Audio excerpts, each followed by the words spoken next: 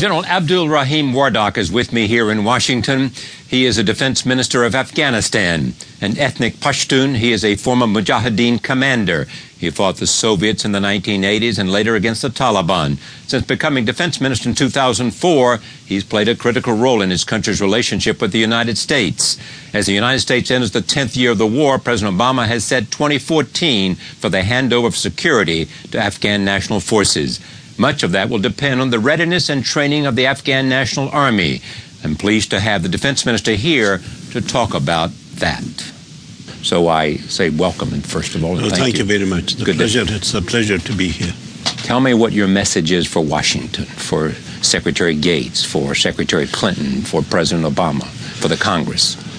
The message is that the only sustainable way to secure Afghanistan is to enable the Afghans themselves. They know that.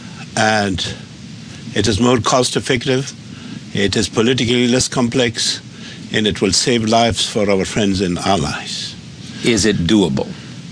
Yeah, definitely. Actually, we have wasted a big window of opportunity between 2002 up to almost 2009, which we could have built up the Afghan National Security Forces to a level that today we would have been comfortable with.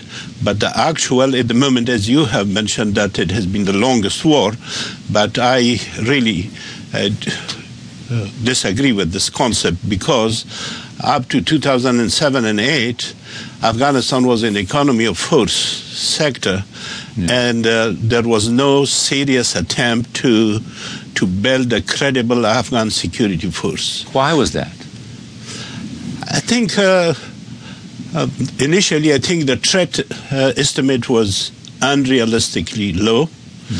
Also, I think they have underestimated the international community, the building of a nation which was destroyed through 3 decades of conflict.